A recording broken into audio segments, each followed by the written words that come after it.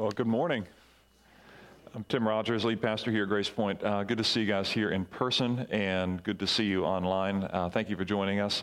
You've caught us in the second part of a series we're calling Perseverance, and I want to start by telling you a story about a guy that I have never met, but I have read about that maybe you've heard of before, and you may not have.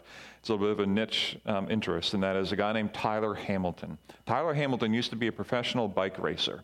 He used to race with a now disgraced guy that you've probably heard of, Lance Armstrong. Back in the day, he rode for the U.S. Postal Service, and as he described the first day of his professional biking career, here's how he described his first race, which was an individual time trial. He said something to the effect of when he was sitting at the top of the ramp, about ready to release and go down, he was nervous as all get out. He was racing next to the people that he had grown up admiring. It was a wet day, and the course was full of twists and turns, and hay bales on the side would keep you from sliding off into the concrete. But he got down the ramp, he started going, and he said as he got into the course, his nerves finally gave way as he began to feel something that he was very used to feeling. And he began to feel, if any of you ever worked out hard, you begin to feel the lactic acid buildup in your legs. And that's a burn, it's a pain. Your legs are starting to tell you you should slow down. He said, as soon as I began to feel that, I thought, I'm just starting to get going. I'm going to push further still. And then he tells the story of how he felt the lactic acid build from his legs come up into his chest, and then he thought, I'm going to go further still. And then he describes how he felt that pain, that lactic acid hurt and burn under his fingernails. And then he said, and now I'm pushing further still. And then he said, it's when I tasted the blood in my mouth that I knew I was on. And that's why I love bike racing. And I'm like, you're a moron. Right? Like, I mean, all of us, I don't know about you, but I usually dial it down when I feel it in my legs. Because that's my body telling me there's something not right here, like you should dial it down. He went from the legs to the chest to the fingernails to blood in the mouth, and he's like, man, now I'm in. Now, I don't know about you, but for me, when the pain increases, my vision for the exit door gets clearer.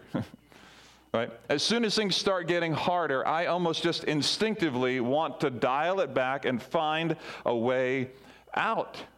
Now, part of that is our body saying, hey, you should slow down. But at the same time, what Hamilton teaches us, and what I think we teach ourselves, is that our limits are actually beyond what we think they are. And if you've ever succeeded athletically in anything, you know that is the story. There's a reason why Hamilton turned pro, and I never will. He has a willingness to do that, and I simply don't. It's as simple as that. Now, there's other gifts that he has for sure. But that's the bottom line. Now, athletically, it's one thing, but I will say the principle holds in my life experience, and maybe in yours you would say the same thing. It also holds spiritually. When things get hard for me in my relationship with God and my doubt that He's going to come through, or the pain that I feel in relationships or in a distance from Him, I feel the burn in my legs. I feel the burn in my chest. I'm like, I want to get out of this. I want to move on from it. How can I get out from under this pain? Do I need to move to a new place? Do I need to make new friends? Do I need to leave this and start that? Do I need to start this and stop that? What do I need to do, if anything, to get out from under the pain of what I'm currently feeling? And this morning in our little series that we're doing called Perseverance, I kind of want to make this case, and then I want to invite you to engage it. And is this, I want to encourage you this morning. I want to encourage you today not to disengage before the hard work is done. That word disengage is important, and I want to explain it more as I go on. But I want to encourage you just today not to disengage before the hard work is done. Now, if you're thinking with me this morning, you might be saying, well, I'm fine to agree with that in principle, but your definition of when the hard work is done and mine might be different. How do I know when the hard work is done and when it's not? If you're asking me to hold on for a week, that's one thing. If you're asking me to hold on for a decade, that might be another. How do I know when the hard work is done, and how do I know how long to hold on? We're going to talk about that here this morning. You've caught us in this series, we're calling it Perseverance, but if you can read the fine print underneath, it's part of what we call our Conversations series. So it's a little bit different this morning than we normally do at GPC. I'm going to talk for just about, maybe just about 2 more hours, and then We'll have someone else come up and talk for a little bit. I'm going to talk about 15 minutes, and then we're going to have someone else come up and talk as well for about 15. So it's an abbreviated time, just so you know, a little bit different. We want to invite you to consider the principles of the Scriptures in the lives of people, real people, and what they walk through. So that's what we're doing this morning in this series. But to get there, I want to invite you to turn to the biblical text that we're in James chapter 1. If you don't own a Bible, no problem. There's one in the chair near you. That's our gift to you. James, brother of Jesus, he wrote this, and it's pretty powerful stuff that he wrote. A lot of questions I have to ask James someday. But James chapter 1, it's in the right two-thirds of your Bible. You'll find it there. James chapter 1, we covered verses 1 through 3 last time. We're going to hit verse 4 today. But to get to verse 4, let's at least read verses 2 and 3, and then we'll jump into verse 4. Verses 2 and 3 read this way. James writes, he says, "Consider it pure joy, my brothers and sisters, whenever you face trials of many kinds, because you know that the testing of your faith produces perseverance." Now, if we just stop there, one would have to ask the question, why is it valuable to have perseverance? Why is perseverance being held out as the thing that should motivate you and me to hang on during hard times? He's saying, hang on, allow it to complete, because at the end you'll get a gift, and it's called perseverance. Why do you want it? Or what's at stake if you don't get it? He goes on to explain it in verse 4. He says, "Let perseverance finish its work, so that you may be mature and complete, not lacking anything." Now, this is the only verse we're looking at this morning, and there's a lot in it. And there's also some things that aren't in it that I wish were in it. I wish that what we're in it here is, James, how do I, those first three words, let perseverance finish, how do I know that I'm letting perseverance finish? Can you give me verse 5 that would explain that? Can you give me verse 6 or 7? How do I know when I'm letting perseverance finish its work? But what we can learn from this is that we can clearly choose not to let perseverance finish its work. In other words, let me go back to my Tyler Hamilton story. When our legs start burning, we can choose to stop pedaling. And what James is saying is, don't let that first hint of pain have you pull off from the journey that you are currently on. Just because it hurts doesn't mean it's the wrong one. He's saying, let it finish. It's as if perseverance is its own thing working. He's like, let it go for a minute. Let perseverance finish its work. Now, let me just add this caveat. There are some people I know right now who may or may not be listening to this at some point, I don't know, who should get out of hard situations that they are in. If you're in an abusive situation, relationally, emotionally, physically, spiritually, I want you to be careful what you hear this morning, because there are some of you who may need to actually get out in order to heal. What I'm telling this morning does not cover every single relational or spiritual circumstance. This is general advice from James for most things, but there are some times when you should move on. And just applying a universal, everybody must persevere through everything blanket isn't healthy, nor do I think godly or right to do. However, what he's saying, I think, generally applies to most things that we face, particularly spiritual challenges. Okay. With that caveat, let me go further. When I think about this question, I ask myself this question. This is what I wish James would tell me. How, James, do I let perseverance finish its work? Here's going to be my answer. This is not from the Bible. This is just from Tim. So that's worth exactly what you paid for it this morning, okay? So here we go. Here's what I have to say. You can vet this. You can decide. You can help me with words or ideas. Help me make this better later on. Here's what I'm saying. Personally, I know I've not let perseverance do its work when I stop engaging God and others. Here's what that means to me. This word engage, I used at the beginning, I use it now, and I bolded it for a reason. I liken that to love. With great regularity, whenever I feel betrayal, it's an invitation to stop loving the world and people who are around me.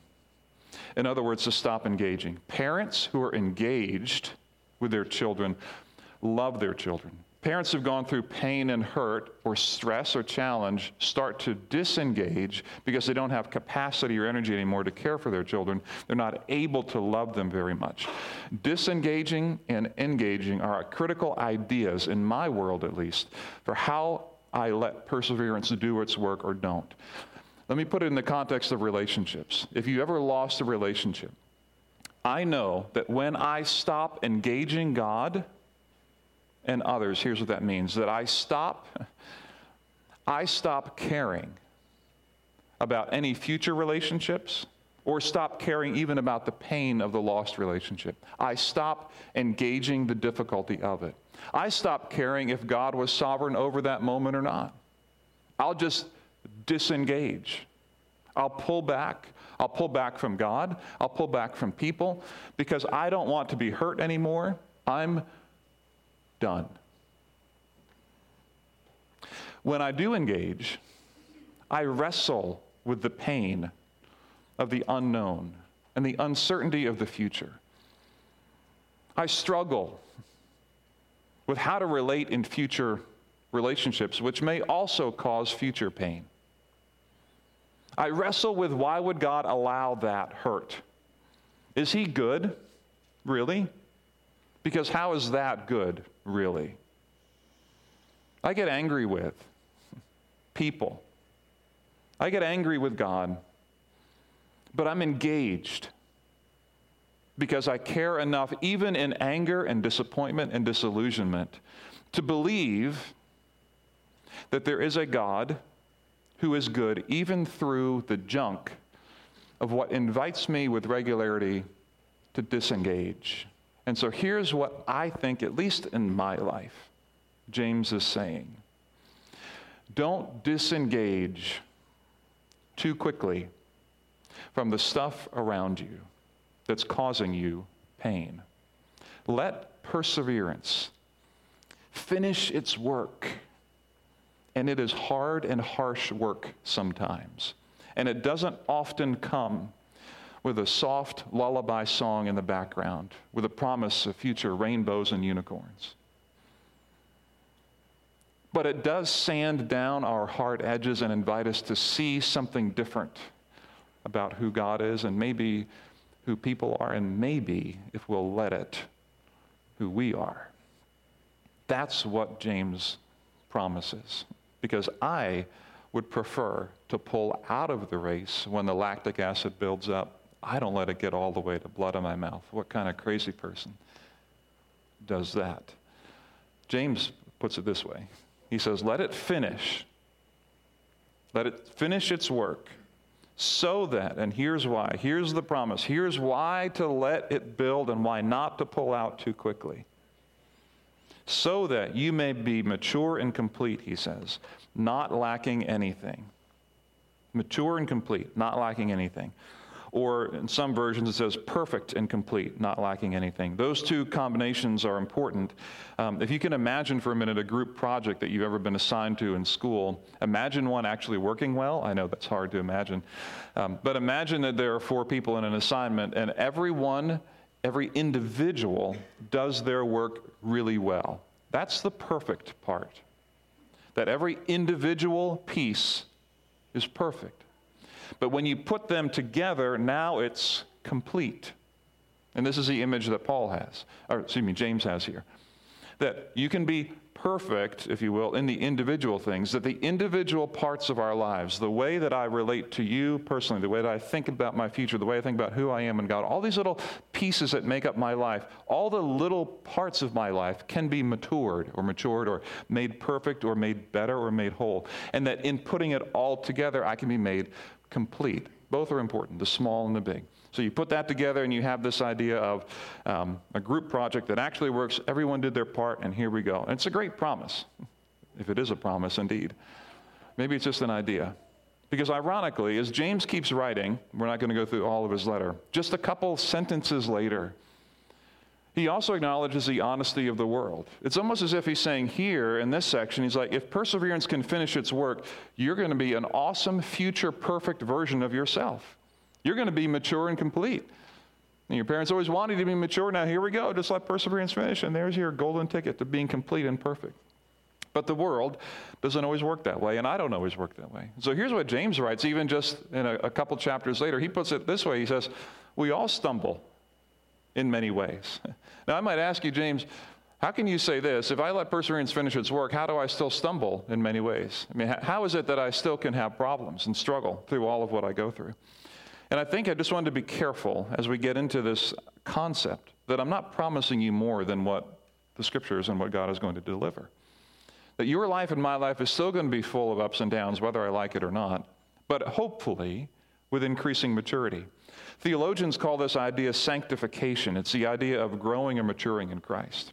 And theologians also talk about two things, what they call positional and perfect sanctification. Positional is that sanctification in which before God I stand right before Him. I'm what we call justified. God looks at me as perfect in His eyes because He looks at me through the blood of Christ and says, you are perfect. But yet progressively through life, I progress with ups and downs.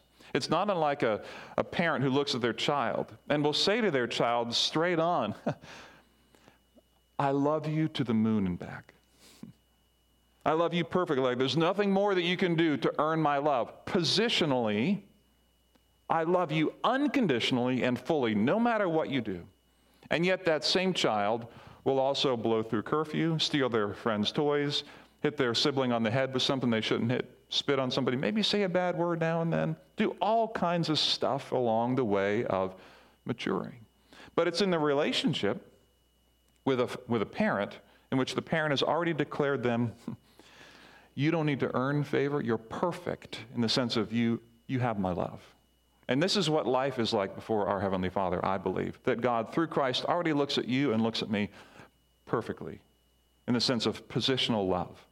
But we progress, much like children, through ups and downs along the way because, James says, we all stumble in many ways. But if we will let perseverance finish its work, you will mature. You will become complete. And I just don't want for you, and I don't think you want for you, to pull out too early.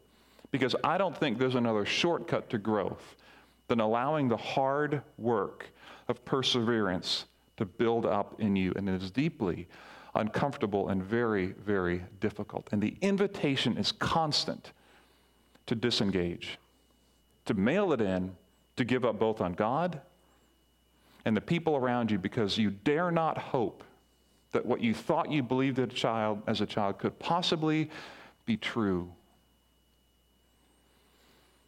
And I get it. He's just saying, let perseverance finish its work, and it is tough.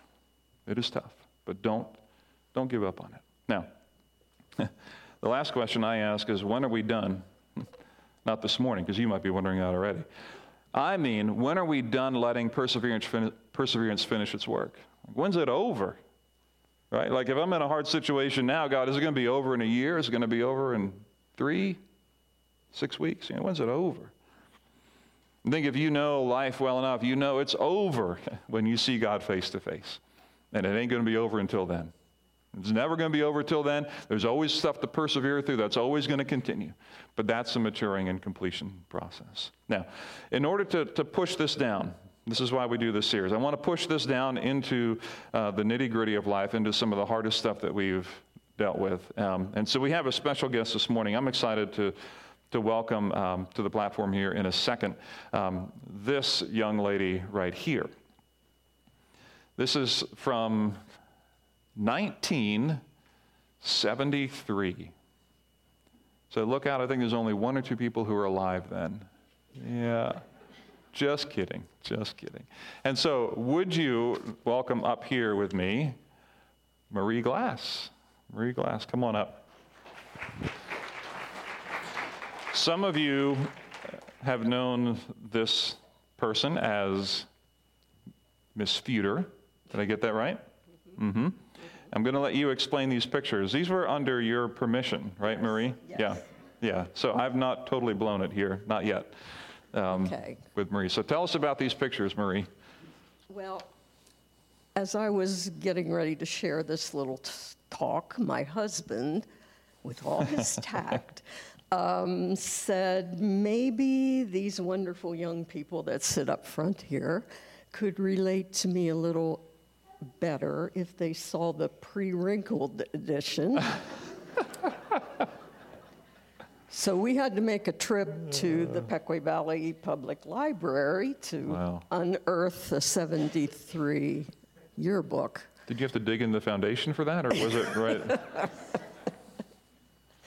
And the one on the left, am I right? That's left, is my best teacher face in my best 70s flowers. As I was the art teacher at the high school. And the one on the right, now that's really special. That's Coach Feuder on the hockey field, trying to figure out which end of the hockey stick is which. Because newbie teachers at that time got drafted into unfilled positions. So I became a JV hockey coach. I never played field hockey in my life. I knew one word, rush. That's all. And there's not much more you need at the JV level, I'll be honest with you. Yes. Yeah, that covers a lot. That covers a lot. Marie, thanks for being willing to be up here and join us here this morning. Many of you know Marie from her work in the community and just being around here at GPC, and her husband Rich is hanging out right there in the corner. Well, right here, there you go. There you go, Rich. That's about as big a wave as you want to give, which is totally fine. Marie, can you kind of frame up for us here this morning what we're going to be talking about? In other words, what happened in terms of your story relating to your father and these things? Okay, this was at the end of that 1973 school year, and if you can count, that was nearly 50 years ago. I was 26 years old. Can you make sure to keep you're fine, just keep it there. You go. Okay. There we go. Thank you. I was 26 years old, unwrinkled, and at the time, mother of a beautiful little girl. And during the time after I finished teaching that year, my father, who I was very close to, became very depressed. And since he sort of considered the doctor's office the next step to the undertaker parlor, when he sought medical help, I knew that he was depressed, but mental health wasn't an issue at that time. It wasn't talked about, and neither were the antidepressants that they decided to prescribe for him. So he kept his struggles very private. I was only privy to a little bit of discussion. And on the first day of a vacation that he was going to use to finish his beloved cabin down in the River Hills, he took a gun that nobody knew he had packed in his suitcase, and he ended his life as well as his suffering. He was 52 years old at the time. So you're 26 years old, and you're teaching and trying to raise a young family. Can you talk to us as freely as you're able, Marie, about, let's just take that and put that right on top of what James has to say for a minute. He says, consider it pure joy when you face trials of many kinds. And this one, as I tried to say last week, this is in the context of a broader theology of suffering. There's a time for mourning. There's a time for grief. There's a time. And so in the broad picture, there's this encouragement to consider these things joy. But can you tell us, just honestly, as freely as you feel comfortable, Marie, how did you really consider it in the moment? What was this like for you as you were going through this? Excuse me, there were so many feels involved in this. I was devastated. I was overwhelmed by the fact that it was all so sudden and little warning. And then, on top of everything else, by somebody's innocent remark, I found out I was not only a child of suicide, I was a grandchild of suicide. The grandfather that I never really spoke to anyone about, he just wasn't there. Turned out he had ended his life in the same way when my dad was only 13. So that put me at very high risk for falling to the same darkness. And I'm very vigilant about my mental health because of that.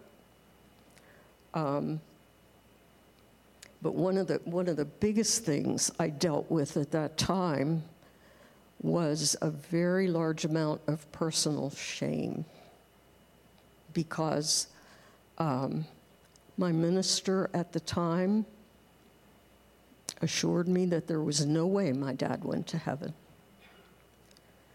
And he refused to even preach a funeral sermon. He just read the 23rd Psalm. And I have a very hard time listening to that passage, even now. Yeah. Well, thanks for sharing that, Marie. And you mentioned shame, the sense of shame you felt. Let me ask you now, if I can, as you kind of look from this vantage point now, what are some things that you see now? You're just a few years past that now, of course. What has this grown in you or developed in you? How has this impacted your faith, your own journey here, now that you're this many years removed from that moment? What does that look like for you? Well, I could have spent the rest of my life trying to unravel this mystery, because I guess I have a good problem with this, because I've never been able to feel the depth of the despair that my dad must have felt.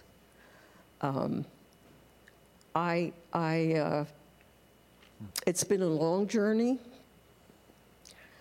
and the path hasn't always been straight.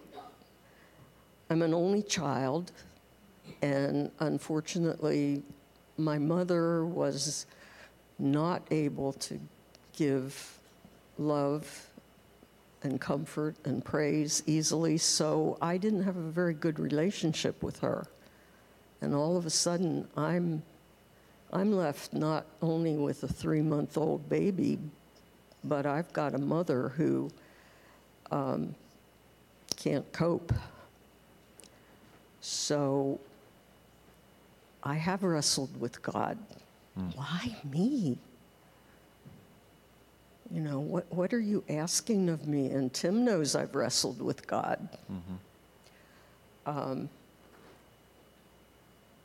My dad was my mentor. He used to frustrate me to no end, because when I had a problem, I never got the straight answer from him. It was, you think it out. You decide what's good for you. He set the standards pretty high, but him choosing to end his life in this way was just incomprehensible to me. Can I ask you, Marie, you mentioned this shame. You mentioned this, and we haven't prepared for this question necessarily, but It's okay. do you, if you're comfortable, would you be willing to talk a minute about that, about the shame you felt, or why? Why did you feel shame? Because this was obviously not your decision, but can you You comfortable speaking to Yeah, any of that? and my life didn't stop. You know, I still had to go to the grocery store and all that stuff. But I'll tell you, there is a certain silence that is connected with suicide.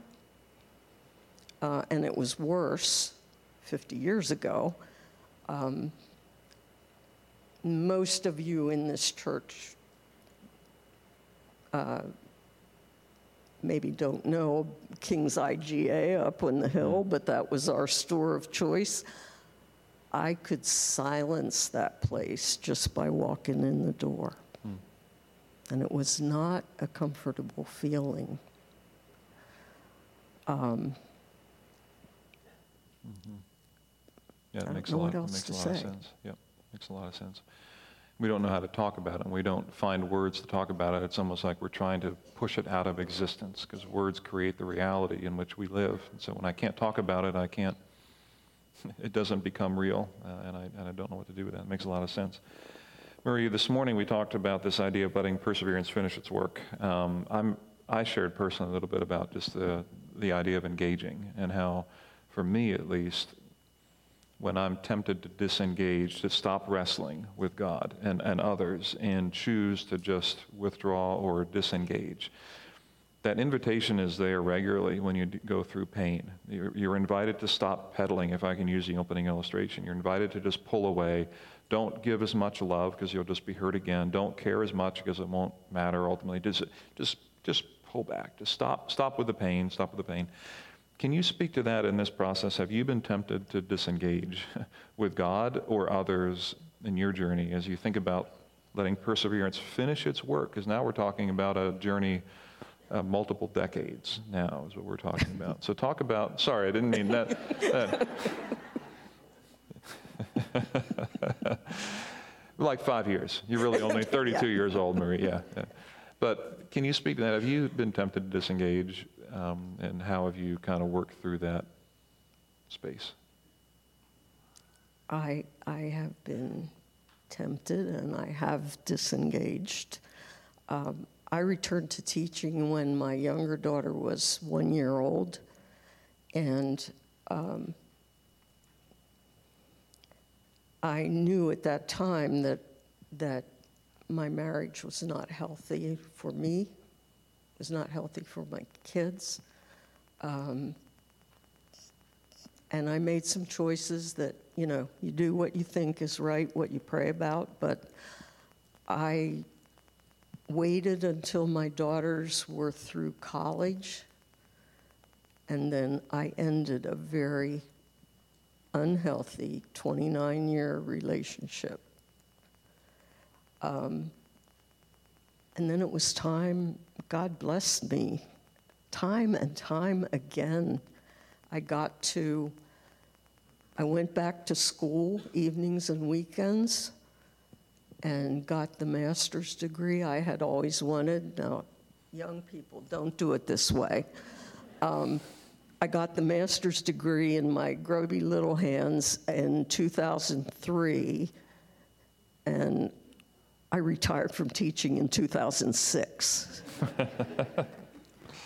So I didn't get a whole lot of time to apply it, but that was a very big blessing from God at that time.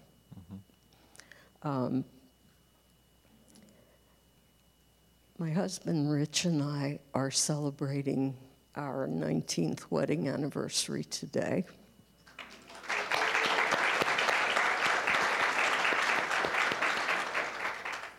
Another great blessing from God, because some of you know, some of you don't. Rich is the same friend who, the night my dad died, came and got my daughter and he and his wife kept her for a week because I couldn't.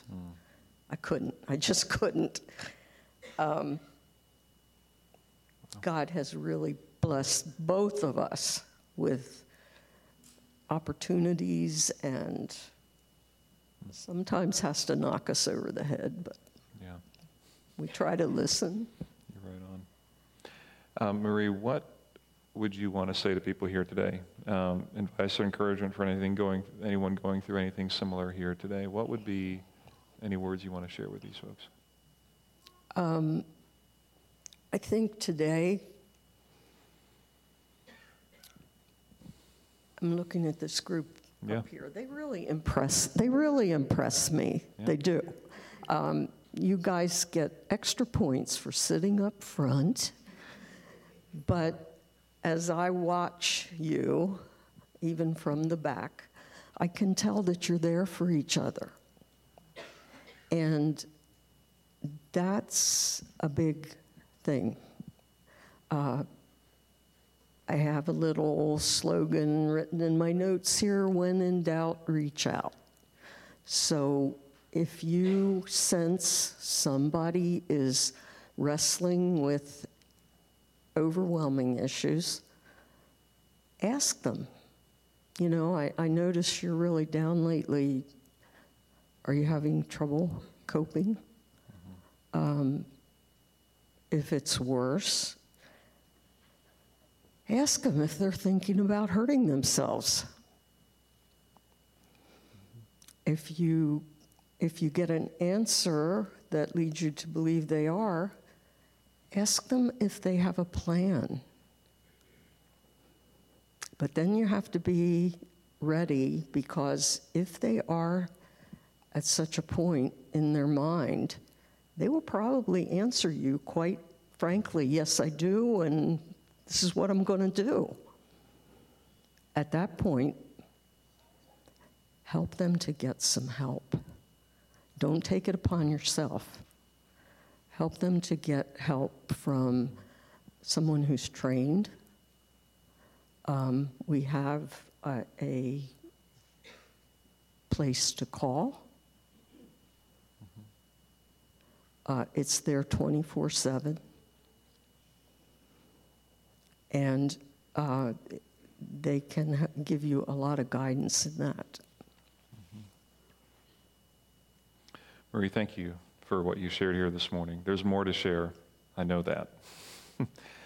And your story is significant. So thank you for what you shared with us. And I hope you took that encouragement this morning.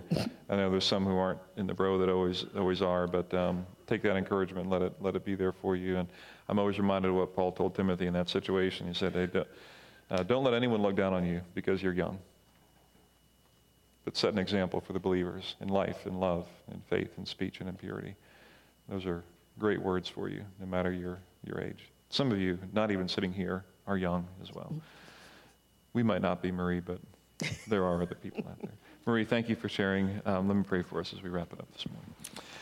Father, thank you so much for the time this morning, for the chance to hear a little bit from Marie, to get into your word again as well, and to kind of take this almost sometimes ideal view of the scriptures that works maybe in a laboratory. This idea that, hey, let's just take joy in our pain and let perseverance finish its work. But it is difficult when it meets real life, especially a pain and a loss of this significance. How does this really work, God? How do you really want us to live through this junk and mess of life, to allow these truths to bear upon how we lead, how we serve, how we grow as moms and wives and husbands, dads, fellow strugglers along the journey. So, Father, sometimes the gap between what we think you might want us to do and what we think we're able to do is so significant that we just disengage, we pull out, we're done. The pain is too great. I pray that you would help us today to be able to, first of all, discern with wisdom if we need to leave a hard situation, but if we need to be in it and stay in it. I pray you'd help us to not to disengage, not to pull back from, not to stop wrestling with, not to stop giving up the hard questions or the pain of it all, but to continue to engage, letting perseverance finish the work that only it does, making us mature, complete in you. So, Father, thank you for the time to be together this morning. We pray that you'd strengthen us with what we've heard today. In Jesus' name we pray. Amen. Marie, thank you.